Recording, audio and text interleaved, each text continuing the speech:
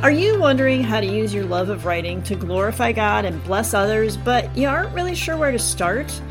Or maybe you've been writing for a while, but now you want to start putting that work out into the world for others to read. If so, you are not alone and you are in the right place. My name is Amy Simon, and this is the Purposeful Pen Podcast, where we uncover how to build a writing life that brings joy to us, glory to God, and benefit to others. Welcome back to the Purposeful Pen. And so last week we talked about the importance of an author brand.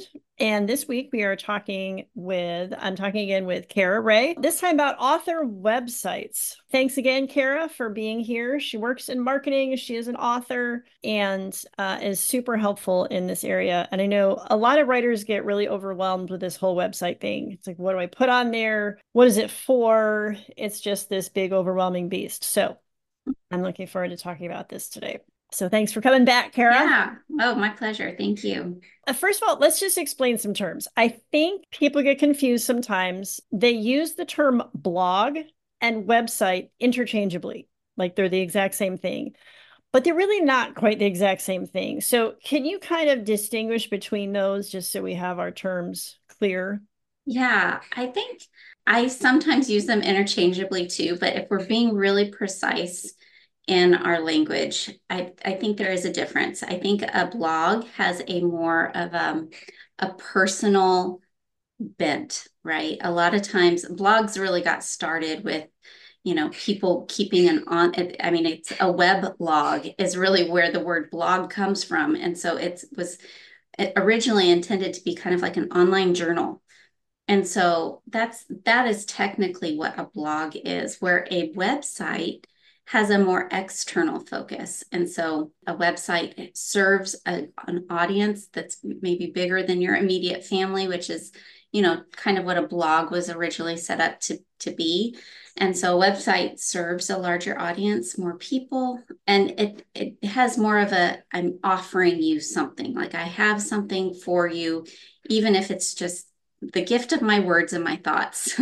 I'm putting those out to you in a form that will be pleasing and attractive to you and will serve that reader well.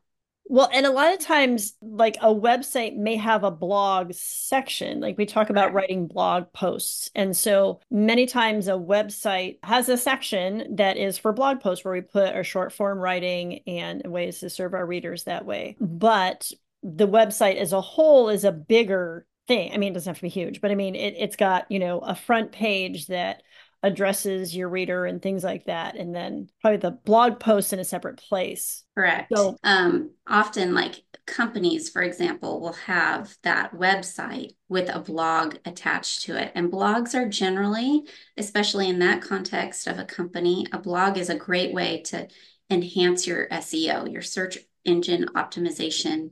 Companies use that to drive traffic to their homepage, for example.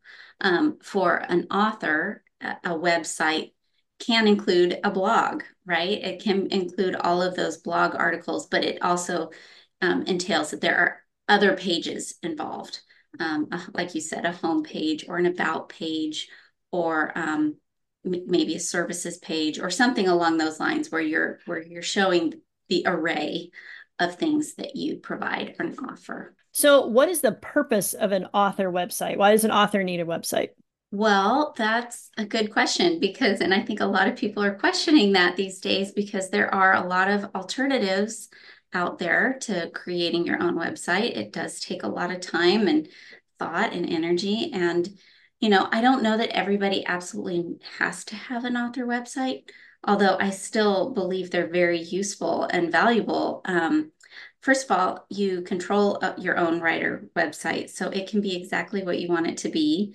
And depending on your objectives, it can really help establish you as an authority in the space in which you're trying to talk. And so that, I think, is the biggest purpose. It does give you a little corner of the internet with your name on it that says, this is what I do and this is what I'm known for. Last week we talked about the brand, and that's the shortcut for the brain. So a website helps bolster that brand for you as an author. What are some of the important elements that should go on an author website?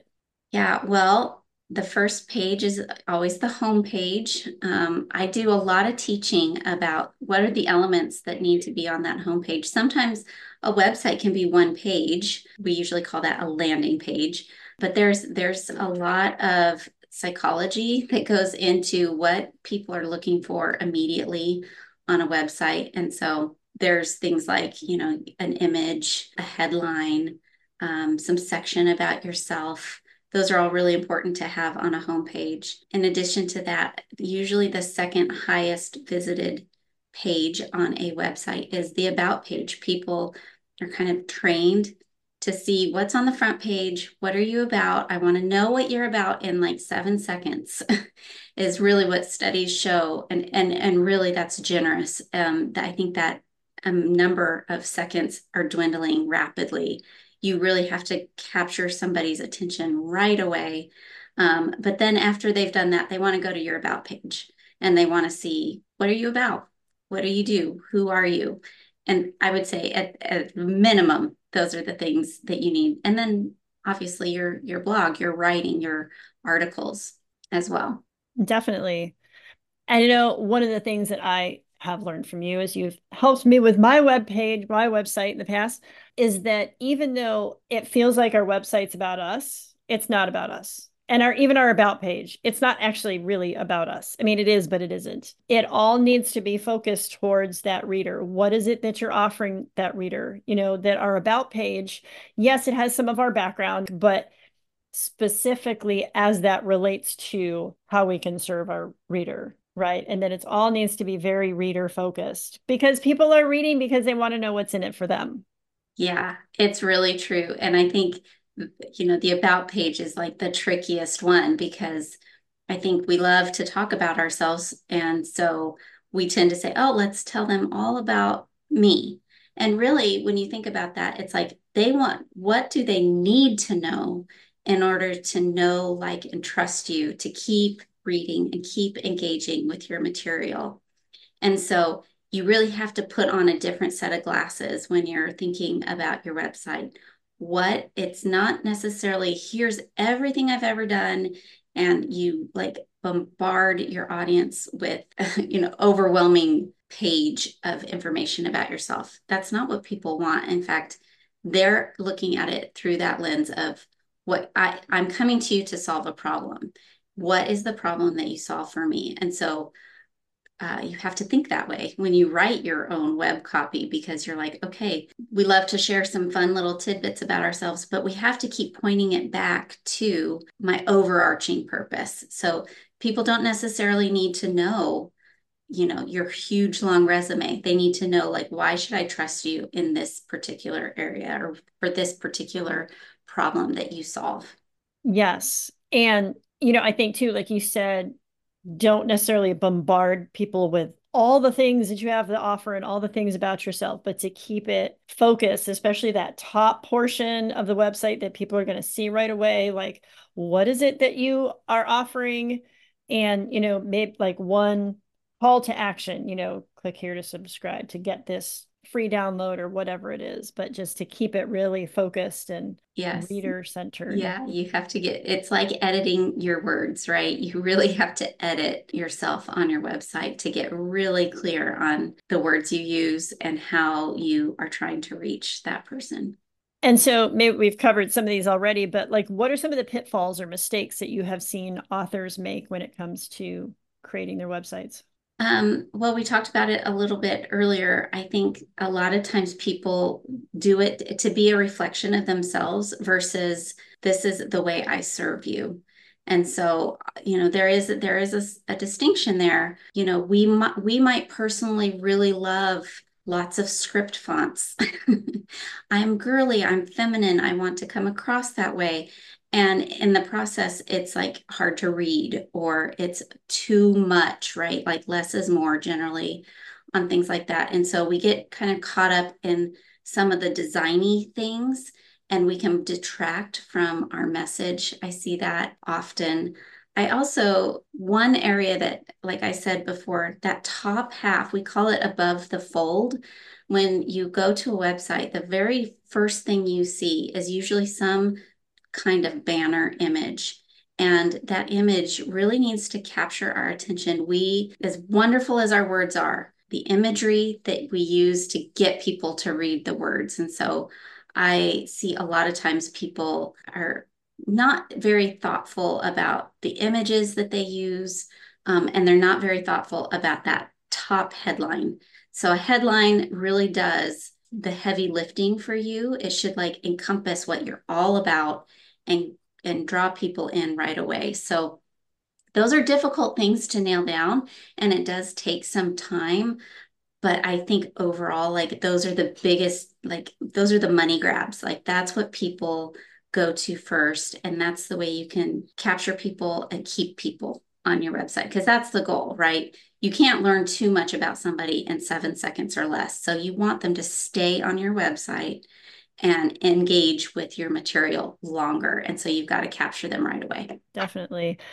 And all this, of course, ties back into the branding conversation that we had last week. It's all the same decisions that you're making. How are you unique that in how you're presenting your message? How do you want to come across? All that should apply to your website also. So, do you have to spend a lot of money to make a website? I think that's a tricky question because I want to say no. I really do, but I do think that it does take a bit of an investment. Even some of the tools that are available online, you get more when you spend a little bit more. So even in some of the pre-made templated websites, I think those are great, but those do cost a little bit of money. And I think you usually get a little bit more bang for your buck when you invest in a better template, for example, or just maybe even hire a professional. Sometimes I think if unless you really have a bent towards that and you've got an eye for it, I think sometimes it really does pay to have extra eyes, extra help on that. But thankfully, there are a lot of tools like Wix and Squarespace make it really easy. And of course, there's Substack and other things like that that you can kind of create your own online home there, but you're hemmed in more. So, and then if you really want a very customized look and you want to create something that really specifically meets your audience needs, that's usually going to fall into the WordPress category. And those you really do need to spend a little bit more money, but you get exactly what you want when you do that. Yeah, there's always that trade-off between flexibility and work and cost. Some place like Squarespace and Wix, you have fewer options, but it's a little less overwhelming and easier to manage if you're not Mhm. a website designer yourself. But someplace like WordPress, you're going to have endless options and possibilities, which can be great, but it also can be overwhelming. And so there are a lot of different things out there. And I know you mentioned Substack, that is another option, especially I think if someone's just getting started, they're like, I can't invest any money right now. I just want to get writing. Right. Yes. And maybe down the road you make some income and be able to hire somebody or pay to have a website.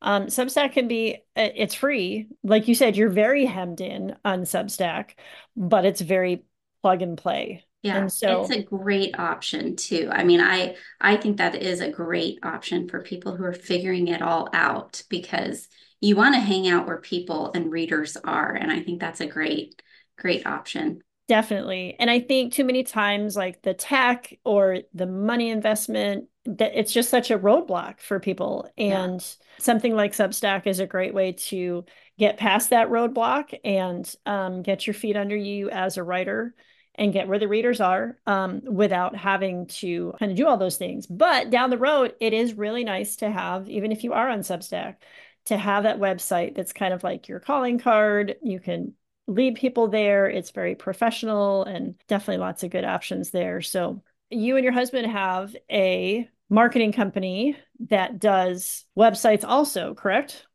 We do. It's called Avocado Toast Marketing, and we do all kinds of things, including copywriting work or branding. I mentioned, I think last week, that we sometimes do rebrands for businesses who say, I just want, like, it's like going to the salon and getting a new haircut. I want a fresh look. So we do that. We provide logos and colors and fonts and all of that kind of fun stuff. And we also build custom and semi-custom websites. So when I say semi-custom, what I mean by that is you can get a template online for WordPress and you can customize templates. And that's a much more affordable way than going full on custom and building from scratch. So that is another option that's a little less financially constraining. And so we do those as well. Awesome. So I will link to that in the show notes as well, if anyone is interested in looking into those options too. So yeah, thank you so much, Kara. Lots of great thoughts about author websites and branding and trying to figure out this whole business side of writing. So yeah, thank you. This has been really fun. I love talking about all things writing and marketing. My favorite. Awesome. All right. Thanks. Thanks for listening. Don't forget to subscribe on Substack so you'll never miss an episode. You can support the podcast by liking and commenting on episodes and, of course, sharing it with others. If you become a paid subscriber on Substack, you'll get journaling prompts or additional resources every Wednesday that pertain to the week's episode. You will also have access to the monthly writing Q&A call and subscriber-only chats. But as always, the podcast itself will remain free.